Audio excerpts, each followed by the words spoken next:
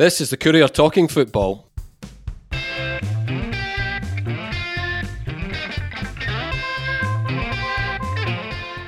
I'm Eric Nicholson, and with me this week are Jim Spence and Sean Hamilton. How could we not have you back on after last week's ratings hit, gentlemen? But unfortunately, we're not got any Tranmere insight this week to help you out, so you'll need to be on top form. Okay, I think we'll start off with Dundee this week. Sean, can you bring us up to speed?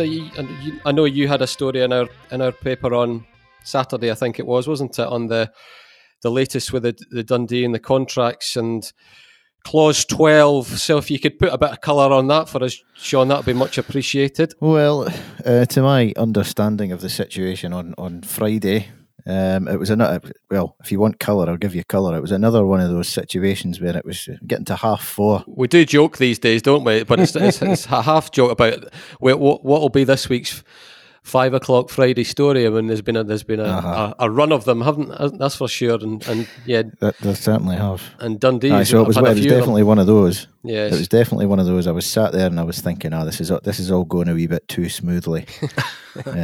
Paper was looking good. Both of the papers were looking good. They were ready to go, and then all of a sudden, here we go, boom. So, it's obviously got to a point. On Friday, which was the given deadline the club had given to the players to respond for the players to accept or otherwise exactly. of these proposed wage cuts. Indeed, so it got to Friday, so they had a few hours left, and then obviously there was a bit of disgruntlement, obviously being felt at that point. So I got wind of that and checked it out, and indeed that was the case. So the club had sent, I believe it was an email, which I saw, which basically gave the players the choice that if they could accept the pay cuts, or the alternative was that the club may seek not to pay their wages any further in line with that clause. So it didn't say if you don't accept, we're definitely going to do this. But it certainly raised the possibility, yeah. And in terms of pay cuts, we're talking about a sort of bigger chunk over the first 3 months, aren't we? And then it drops to kind of even out to roughly about 30% over the course of the season. That fair? That's right, yeah. It's about a third over the course of a year, your year's wages. So initially 50% and then rising to 75% thereafter. And over the whole year, it adds up to a third less. So, I mean, I've written about this before in relation to Josh Meekings, and you know, you put yourself in that position, you're absolutely entitled to see whether there's anything else out there for you. At the same time, if you decide to take that on, then I mean that's a credit to you as well. So they've obviously in a position where I believe it's Kane Hemmings is still not agreed to take the package that's on offer from the club. There'll be some Dundee fans who may be angry about that, but to be honest, it's pretty much his prerogative whether he accepts it or not. Especially if he feels he can get something else elsewhere. And Jim, I mean, this clause 12 that Sean spoke about there, Dundee haven't said they're going to use it, you know, but obviously it was as we spoke about in the background. I mean, what's your opinions on it? I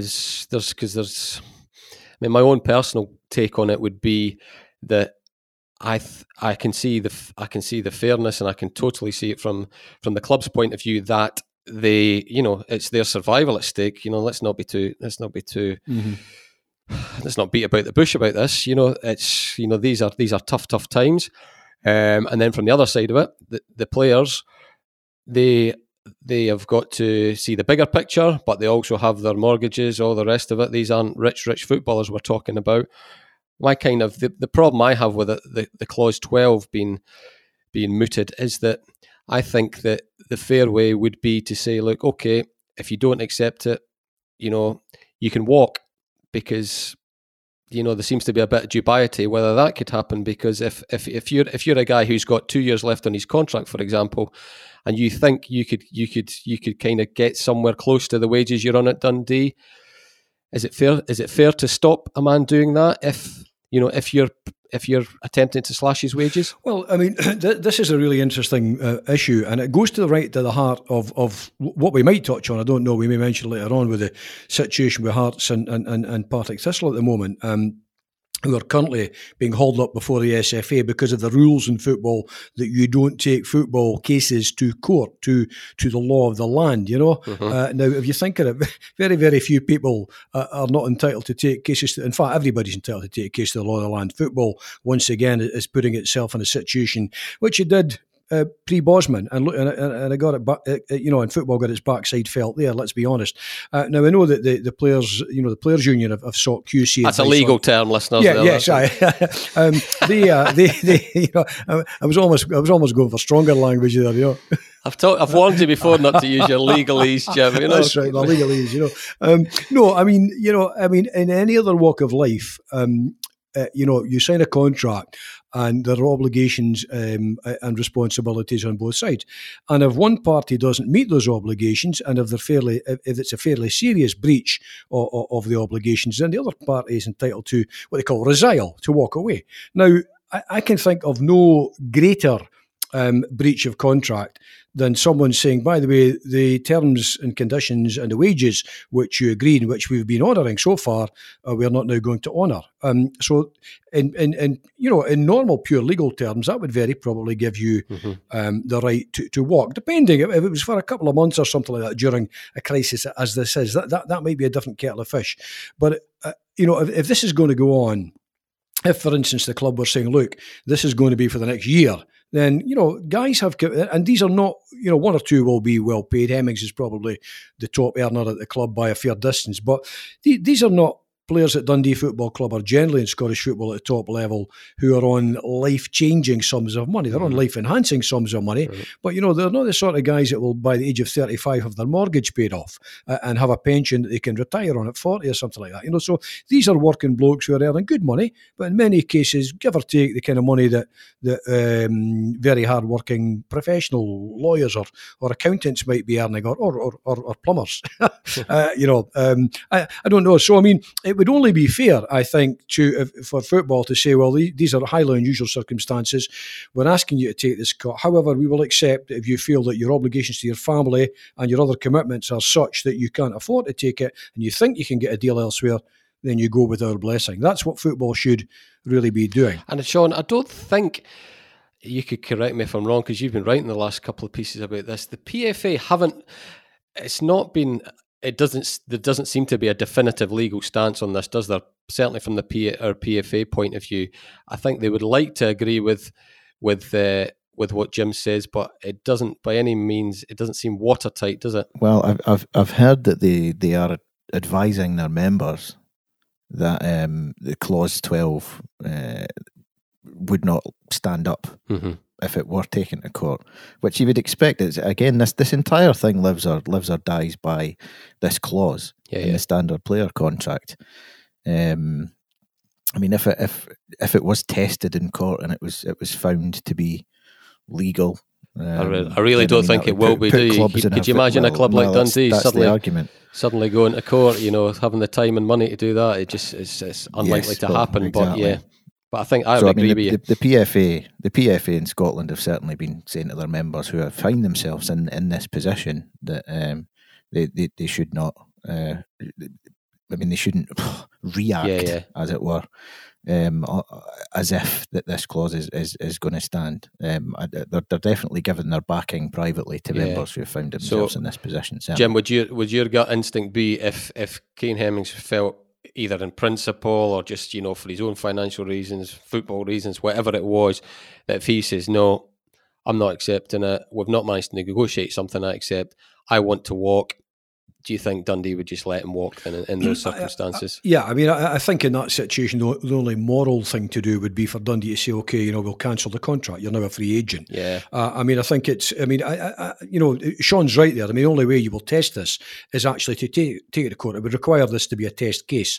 And no one in football is particularly keen to do that. I remember the whole Bosman thing took a long, long time to wend its way through the courts. In a situation like this, most Scottish professional football players couldn't afford to do it. And the other thing is, the players' union in Scotland is not nearly as strong or as rich as the one south of the border, and it probably can't afford to embark. We've heard some of the potential costs facing Dundee United, Raith Rovers, and Cove and going to arbitration. Now, those wouldn't have been much different from the costs they faced had this Court of Session case, been decided to play out as opposed to going to arbitration. I mean, legal action, by the time you start to go down the road of test cases and hauling in QCs at 400 and 500 quid an hour, sometimes with junior QCs along with them, it's not long before it becomes a really, really hugely expensive business. And the average football player, and certainly the Players' Union in Scotland, can't afford to do that.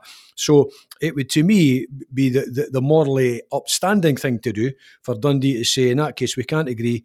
Fair enough, you go with our best wishes. Yeah. I mean, obviously, we need to say that, Dundee are by no means out on their own in this sort of, this sort of process they're going through, and just the general picture of cuts and troubled times. And we hope and think that they'll get through it, and they'll be we'll get to October, there'll be a team on the pitch, and we'll go again. But what if you're talking in football terms? What impact will this have on a squad, morale-wise? I'm thinking, when these guys get back together, whenever it is, end of August, I don't know when James McPake's hoping to get pre-season training up again. Jimmy Nicholl's gone, the sports scientist, Josh Meekings, who knows, possibly Kane Hemmings. Then you've got some of the other, all of them that will be on reduced terms. Sean, what sort of, put yourself into that dressing room when it all gets going again? Depends how it's managed, I think, because I tend to think that situations like that, they could go either way. And I think it's largely dependent on who the big characters are in the group, who's the leader in the group, and the manager as well. I'll throw into that, because I think if you can channel any sort of feelings that players might have, particularly negative ones, if you can channel them in the right way, then you can, even against their own bosses, yeah, possibly. Then you can build something, and you can build this siege mentality that everybody likes to talk about in football. But I mean, there are examples of it being a useful thing for football teams, and indeed for Dundee, just going back to the defiant team and what have you. So if there is a sense of injustice swirling around that squad at the moment, if it can be harnessed and channeled correctly, then it's not necessarily a bad thing.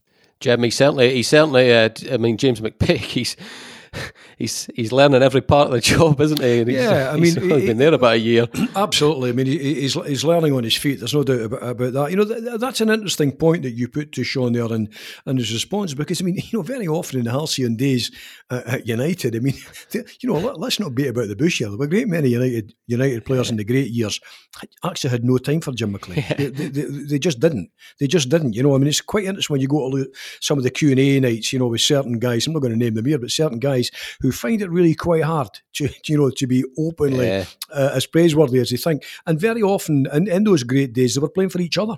They were almost playing to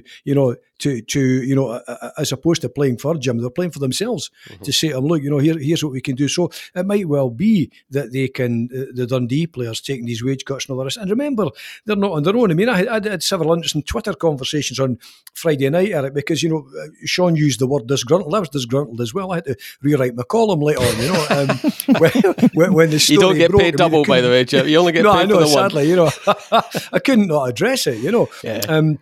And one or two, I had a very intriguing conversation during the course of the night with a lawyer who I know, who's a big Dundee fan.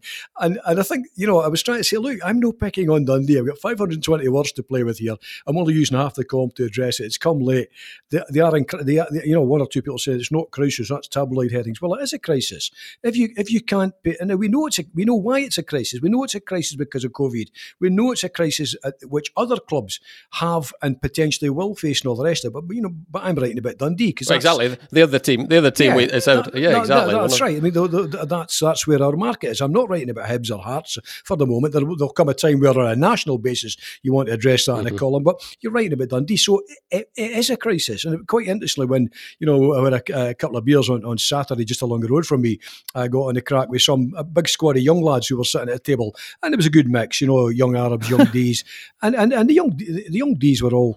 I mean, if you thought my stuff was gloomy, goodness me, you want to hear them, they think the club's down the pan. Now, I don't. I mean, I think they are probably making wise wise assumptions that the future is unclear and that they have to kind of inbuild some degree of protection with cuts and all the rest of it. But there is no doubt it's a crisis, and because that's not this, we're not singling Dundee out here. They at the moment are facing this crisis. Other clubs may yet face this crisis, and some already have and have addressed it in different ways. Hibs, for instance, where basically shutting down their youth system and all the rest of it. So for the moment, it is a crisis. It depends, once we get going again, it depends how the club manages to channel that energy in a positive fashion as opposed to a negative fashion. Because if guys feel disgruntled at their workplace, if they feel they've been taken a loan of and all the rest of it, they will not perform on the pitch.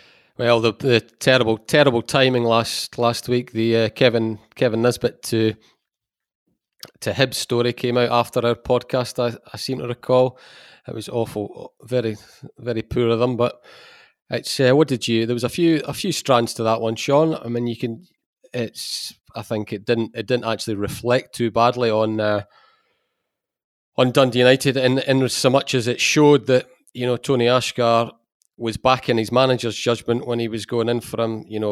January and again in the summer, manager leaves, and Robbie Neilson had an interest in Kevin Nisbet again, but Dundee United didn't. That's kind of how football works, isn't it? They've got a new manager in now. He probably saying, well, I could spend the money differently and, in his opinion, better, have different targets. It's Mickey Mellon we're talking about, obviously. Yeah, absolutely. And I mean, it does say something about the relationship, you would think, between Tony Ashgar and Robbie Neilson, because as you say quite clearly, Tony and the club were willing to back Robbie, and again, it's clear that the desire for the player was at least partly Robbie's, because Robbie's made an effort to go and nab him off Hibs at the last minute as well. I mean, it's entirely possible Mickey Mellon's come in and just gone, nah, forget about that. He might think that if he's got this money available, he might have targets in mind himself that he would much rather spend it on. Yeah. So in that respect, it's I mean, I don't know if you go far to say credit to Tony Ashgar, but it's sensible, certainly, of him not to continue with a pursuit of a player that his manager doesn't want, because that's going to give you a problem immediately, isn't it? It wouldn't be a good start. Yeah. Well, just a few minutes, Jim. After saying we're not going to speak about Hearts and Hibs, we're going to speak about Hearts and Hibs. What is there agenda? Have we moved so far through this coronavirus crisis, shutdown? Have our morals shifted so far that two clubs who have been making cuts, deferrals, blah blah blah, are now throwing about money on signings? Are all morals out the window? Eric, let's be honest. Football was always a moral-free zone. Football's moral compass swayed in the wind and always did. I mean, I found it was very sad last week, as we all were, I suspect, to see, to hear about the death of Big Jack Charlton. Oh, yeah. And it reminded me, I went away and looked for an old photograph I had. My Uncle George Fagan left Dundee St Joseph's, the juniors, in the early 50s to go to Leeds United. He's signed for Leeds. And I knew an old photo somewhere of George. And there he was in the back row of the Leeds reserves, and two next to him is Big Jack Charlton, when they're making their way through. Uh-huh. Jack had a more successful career than George. He ended up going to Halifax. Fortunately, he married Matty Murray, who came from a wealthy family, so he did okay. Oh, there you go. But the key thing to all of this was, George used to talk about, in the summer months you were on your 12 or 14 quid, and in the winter, on the 20 quid, along with that was the top wage. But he said to me one day, he says, but the truth of the matter was, the top players always got extra money in their boots. So the 20 quid was the maximum wage, but the top players, the John Charles at Leeds and all the rest of it, always found an extra 40 or 50 quid in their boots. That's the simple truth of the matter. I mean, things like the maximum wage were regularly broken, with cash in hand and all the rest of it. So, what happened last week with Hibs was just, on the face of it, morally unjustifiable when you've slashed everything else. Youth system kind of into cold storage and all the rest of it. Guys taking wage reductions and wage freezes and all the rest of it, and then suddenly you find £250,000. However, it's going to be paid. It may be paid in 5-6 lump sums. Who knows? But to go and sign a new player.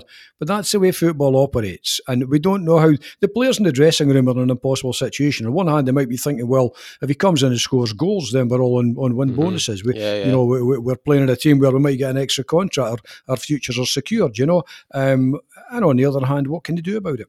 They're in a very, very difficult position. But it did seem, it was pretty unseemly, I have to say, to see Hibs doing what they did. And of course, I think it was a Daily Record that ran a story last week. I don't know how true or not it was about possible redundancies. Now, I saw Tam McCourt. Now, people like me have been kicking about the game for, you get to know everyone, all the kit men, the physios, you see them in the tunnels and the pitch. You're chewing the fat. I mean, I worked regularly at Easter Road in Tynecastle as a trackside reporter. And very often you'd be chewing the fat with guys like Tam.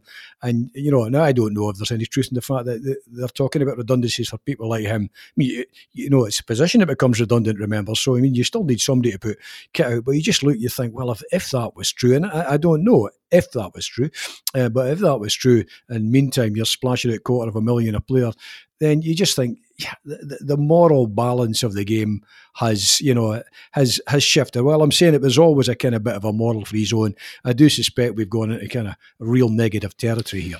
Back to Tannadice, Sean, and Mickey Mellon's done a couple of press conferences now, and the message seemed to be coming out from the last one that he's certainly not rushing into signings.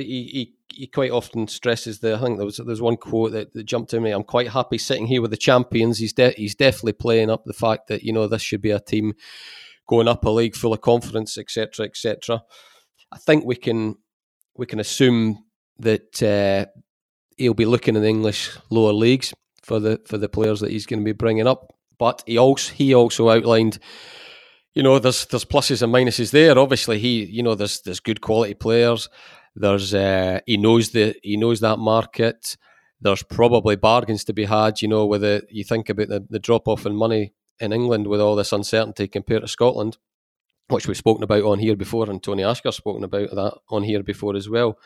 But the negative is, as he put himself, that getting these guys up to speed is no easy matter, because the English Premier League and the English Championship have resumed, and the teams in the playoffs to get into the English Championship, but there's a lot of clubs that haven't, and there'll be a lot of boys that haven't played any football for a good while now. So if you're bringing somebody up from that level, don't expect to see them in your first team anytime soon. No, I think you probably hedge your bets if you're Mickey Mellon, just as you were if you were any other Scottish Premiership manager, that pretty much everyone alongside you, apart from probably Celtic, maybe Rangers, will be in the same boat. They'll be shopping in the same market, you would have thought, if they're looking for English players. And under those circumstances, they'll all be taking on boys who are, fat, as it were. In a footballer sense, of course. I don't mean in a journalist sense, because we've all seen how bad that can get. But no, I mean, you'll be waiting. And again, the transfer window has only just opened yesterday in Scotland as well. So I mean, we've got. I know we've got 2 weeks to go till the Premiership kicks off, but it's everyone will be just sitting waiting at this point, because again, money's tight. It's another 2 weeks you don't have to pay someone their wages. I know it kind of. I don't know why. Maybe we should have seen this coming, but. The season all of a sudden feels very close, Jim, and it does. I don't know. I think it was just Mickey's press conference there, or I wasn't in on the press conference, so I wasn't asking questions, but just reading it, it did kind of bring home the fact that the Dundee United, the team that plays in this first game of the season against St Johnstone, it's going to be pretty similar to the guys that finished the last season, whenever that was, isn't it? This is not a team that's going to be, have 3 or 4 new boys in it, is it? No, I mean, it's going to be radically different. I mean, we talked about that before. I mean, I think some people felt United would need 4, 5, maybe 6, of additions to the squad going up to a Premier League where everything's faster. Marginally, the touch, the movement, the speed of thought, everything is just that fraction faster. And St Johnstone are on the face of it, a cut above United because they are playing at a higher level week in, week out. Now, Mickey Mellon will have already had a look at the guys in training and decided what the strengths and the weaknesses are and all the rest of it. But you never really find that out until you are testing yourself against better opposition. Whether you're a runner, a tennis player, a football player, you only test yourself and find out your weaknesses and your strengths by playing against opposition, which is, on the face of it, better. So, I would imagine that, already he'll have a fair idea of what he's looking at, the squad he's got, and where he wants to strengthen. But it might become apparent quite quickly into the season that he thinks, well, I don't need to strengthen as much as I thought, or I need to strengthen more than I thought. Time will tell him in this situation. Training ground can tell you a lot, but it can't give you the full picture. That only comes where you're in the heat of battle against opposition, which, and let's be honest, the top 6 and probably the top 7 in the Premiership will be, on the face of it, better than United, because United are coming from a lower league and spent a fair bit of time down there. So he'll know quite quickly. He'll know at this stage, roughly speaking, looking at guys in training and all the rest of it, who he fancies, who he doesn't fancy, but he will know very quickly into the first few competitive games just who can do what. Callum Butcher to Hearts, Sean, that doesn't feel like a goer to me with the length of contract he's on, his age, all the rest of it. You can see that, well, we know for a fact that Robbie loves him as a player, and he was one of the best players in that league, certainly one of the best players in Dundee United's team last season. You could see if everything was equal, he would love that type of player in his team. But like I say, length of contract, the Hearts Dundee United factor, all that, that's not a goer, is it? Or is it? It would be a very unattractive one for Dundee United. On a whole load of levels. Oh, Jesus, absolutely. It doesn't even bear thinking about. It's the backlash that would follow that. It doesn't seem realistic to me. In terms of the money Hearts would have to spend to get him. I mean, again, well, maybe United, maybe Mickey Mellon will look at his team and think, well, I could take that money and I could do something with it. I've got somebody in mind for that. So you never know. Stranger things have happened, but purely from a PR perspective, it seems like a minging idea. I mean, Jim, I think relations between Hearts and Dundee United now, they've got to the stage where, okay, Nielsen's gone and McCullough's gone. We expect Forrest to go as well. Sometimes you have to stop. United can't, as Sean says, from a PR point of view, their fans aren't going to accept players going to Tynecastle as well, are they? Oh. Unless it really, really suited United. But maybe there's just a wee bit of naughtiness here, Eric. I mean, he's under contract until 2023, isn't he, Callum Butcher? Yeah. He's only 29. I mean, I like Butcher. I'm a fan. I mean, it's one of the great hypocrisies in football. First time round, there were United fans on the guy's case every week. Second time round, that's true. They were on his case all the time. Now they can't get enough of him. Firmly in the plans and all the rest of it. But Mickey Mellon's the manager now. Between him and Tony Asgard, sporting director, they'll make their mind up if Hearts were to come in with a bid.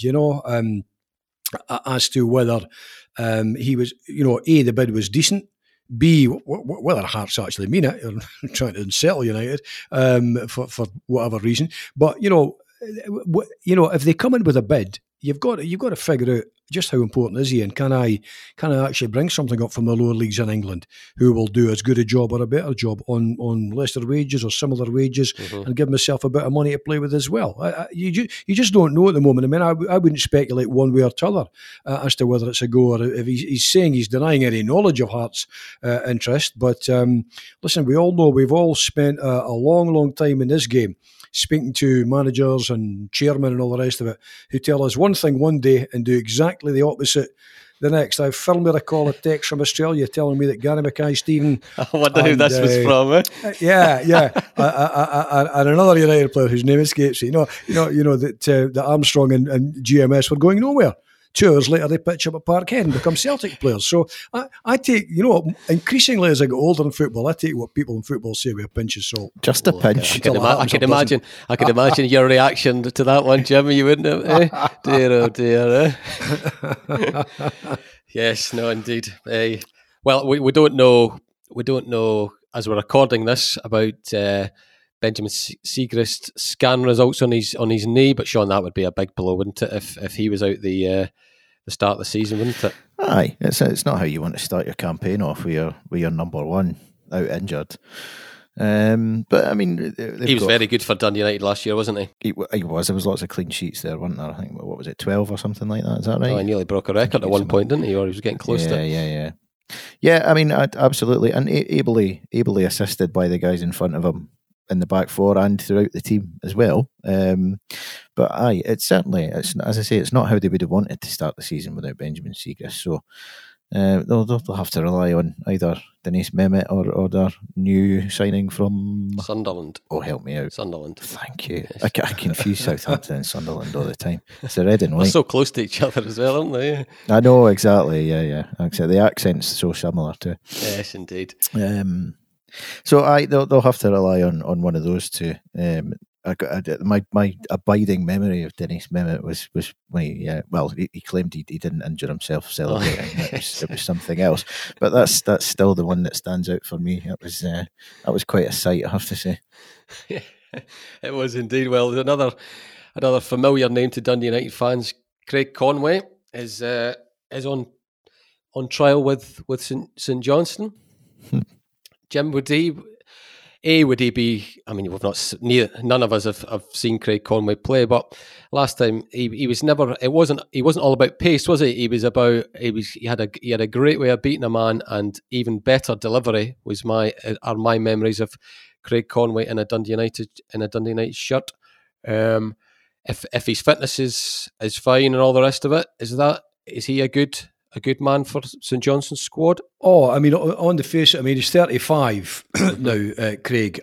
He did actually have a fair bit of pace about him. He was a quick player. He delivered, I think, a good cross, and he could take a goal as well. I was a fan. I 2 feet, Conway. Wasn't he, Jim? 2 feet. 2 feet. I mean, I liked Conway. I'm a Conway fan, and I'm also, you probably know me well enough now, Eric, to know that I'm not a big believer in writing players off just because they happen to be into their kind of early 30s or mid 30s as Conway is. I accept that the further forward you play, it probably gets kind of a wee bit tougher, although Kenny Miller did exceptionally well into his late 30s. Was it 39, 40 by the time Kenny decided to hang the boots up? So if Craig Conway has let's say about 70 or 80% of what he had when he left Scottish football, and he's been at Salford, then he's still he's got a terrific pedigree. Blackburn and Cardiff. I mean, a lot. I think over 130 odd appearances for United. Scotland. Scotland. I mean, I think was it seven appearances? Yeah, 7 in the dark blue.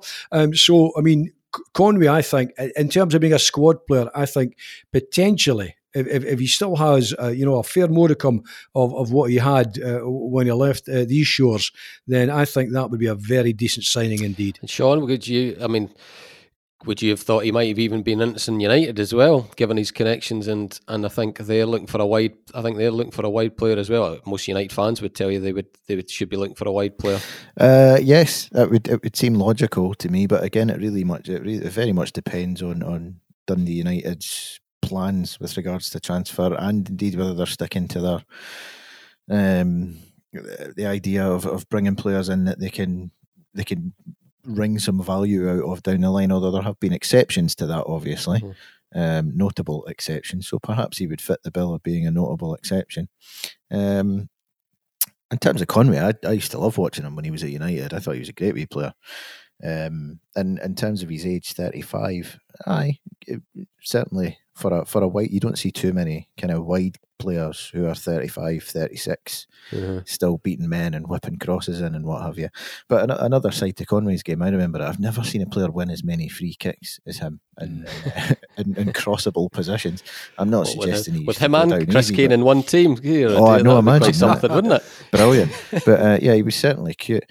And in terms of his age, but I mean, I'm thinking about Callum Davidson here, because when he came back to St Johnstone, mid-30s as well, didn't he? Yeah. And he gave us a decent season or so out of him. Bit, yeah, I think. So, I mean, it's not out with the realms of possibility that Conway could come in and do a job for St Johnstone. So, it's an interesting one. But I mean, were he to sign, I'd be reasonably interested to see how he got on. You'd be intrigued. Happy enough exactly. With that.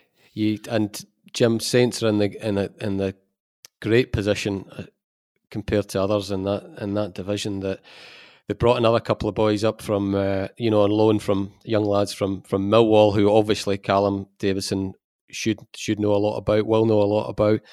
They're in the great position where they can just, I'm not calling them squad fillers, but they don't need to bring guys in and force them straight into their team. So it's, that's it's a much easier way to do it, isn't it, Jim? No, that's right. And I mean, it's quite interesting, because we know that Tommy Wright kind of brought the average age of that Saints squad down by, I think it was about 5 years, wasn't it? Something like that. I think Conway would put it up by 5, Jim. Well, exactly. Conway would put it up, but in doing that, he would also bring a fair bit of experience. Yeah. I'll tell you, here's an interesting thing with Conway. One player that I was a huge fan of was Willie Johnson, Bud Johnson, both, when he was at Hearts and Rangers.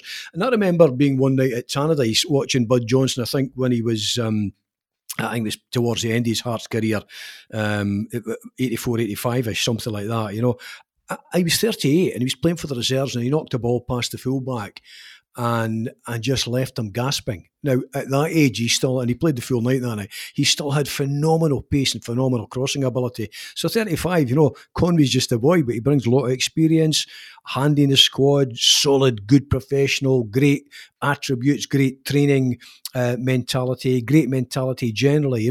I mean, only a plus for me if he's fit and has a modicum of, as I say, what he had, and tied in with the squad that Saints have, and then any contacts that Callum has south of the border, which will be enormous, I'd have thought, then you would have to think that St Johnstone, the prospects for Saints look really, really bright this season. And just to continue the Saints theme into Angus, Stephen Anderson going to Forfar, that looks like a good coup for them, Sean. I think Jim Weir, Jim Weir was his mentor early days. I mean, he'll be gutted that Forfar have eventually got him, because I know that Jim was trying to get him for a couple of years, but he's exactly the type of signing you'd want at Station Park, isn't he? Yeah, he's got the experience. He can talk a younger centre half, a younger defence, younger midfielders through the game, and he will do a lot of that. He doesn't.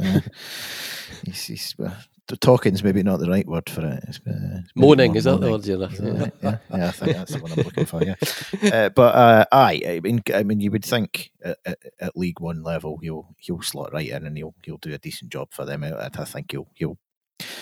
Would he stroll that? I think he'll stroll that. Yeah, and Jim, as long as he's got someone to do his running for him. Well, that's that. Yes, I enjoy your pre-season if you're the centre half next time. Yeah, Jim. Just before we finish things now, I think this might become a recurring theme over the next few weeks. I'm impressed with the transfer business Dunfermline are doing. Oh, are you? Absolutely. I think that Stevie Crawford is doing some very, very good work there. We've got Watson. Yeah, we've got We started off with Paul Watson. Mm-hmm. We got Stephen Whittaker, who I think some Hibs fans thought they could have quite gladly got another year out of. Kevin O'Hara. Who was the other? Declan McManus, and there's one, and and Dom Thomas, who I really liked when I saw him play for Queen of the South on loan. So.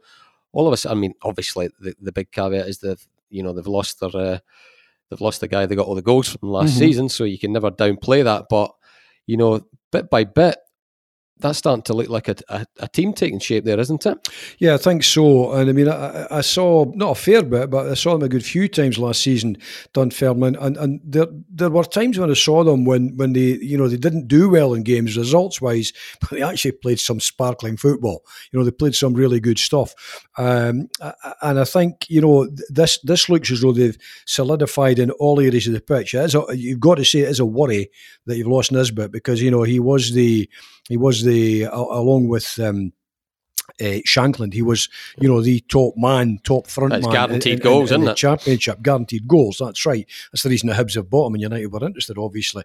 But I have to say, it does look, in what is going to be, unless something dramatic happens, Hearts are going to be in that Championship along with Dundee. And all of a sudden, looking at Dunfermline, you're thinking, they really could be putting in a very, very powerful showing, particularly over 27 games. That's the thing this season. It's over, it's over 3/4 of the what it was last season. So they do. I have to say, I've been kind of keeping an eye on that one, Eric, and thinking, that's a good signing. That's a good signing. That's a good signing. And all of a sudden, you're thinking, Stevie Crawford is putting together a very impressive squad there.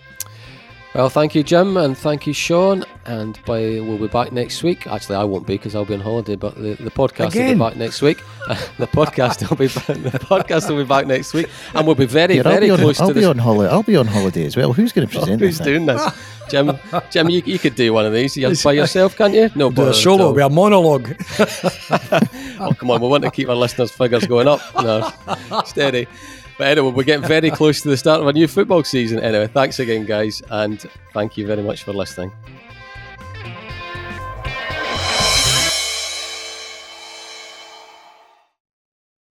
If you like the podcast, we'd be grateful if you tell your pals about it, or even better, leave a review or a simple rating on iTunes or wherever you find your podcasts. All that really helps people to find Talking Football, and that means a lot to us. Don't forget to pick up your copy of The Courier Monday to Saturday, or go to thecourier.co.uk/subscribe to find out how to get our award-winning sport, business and local journalism across Tayside and Fife in the way that's right for you. The Courier. Local matters.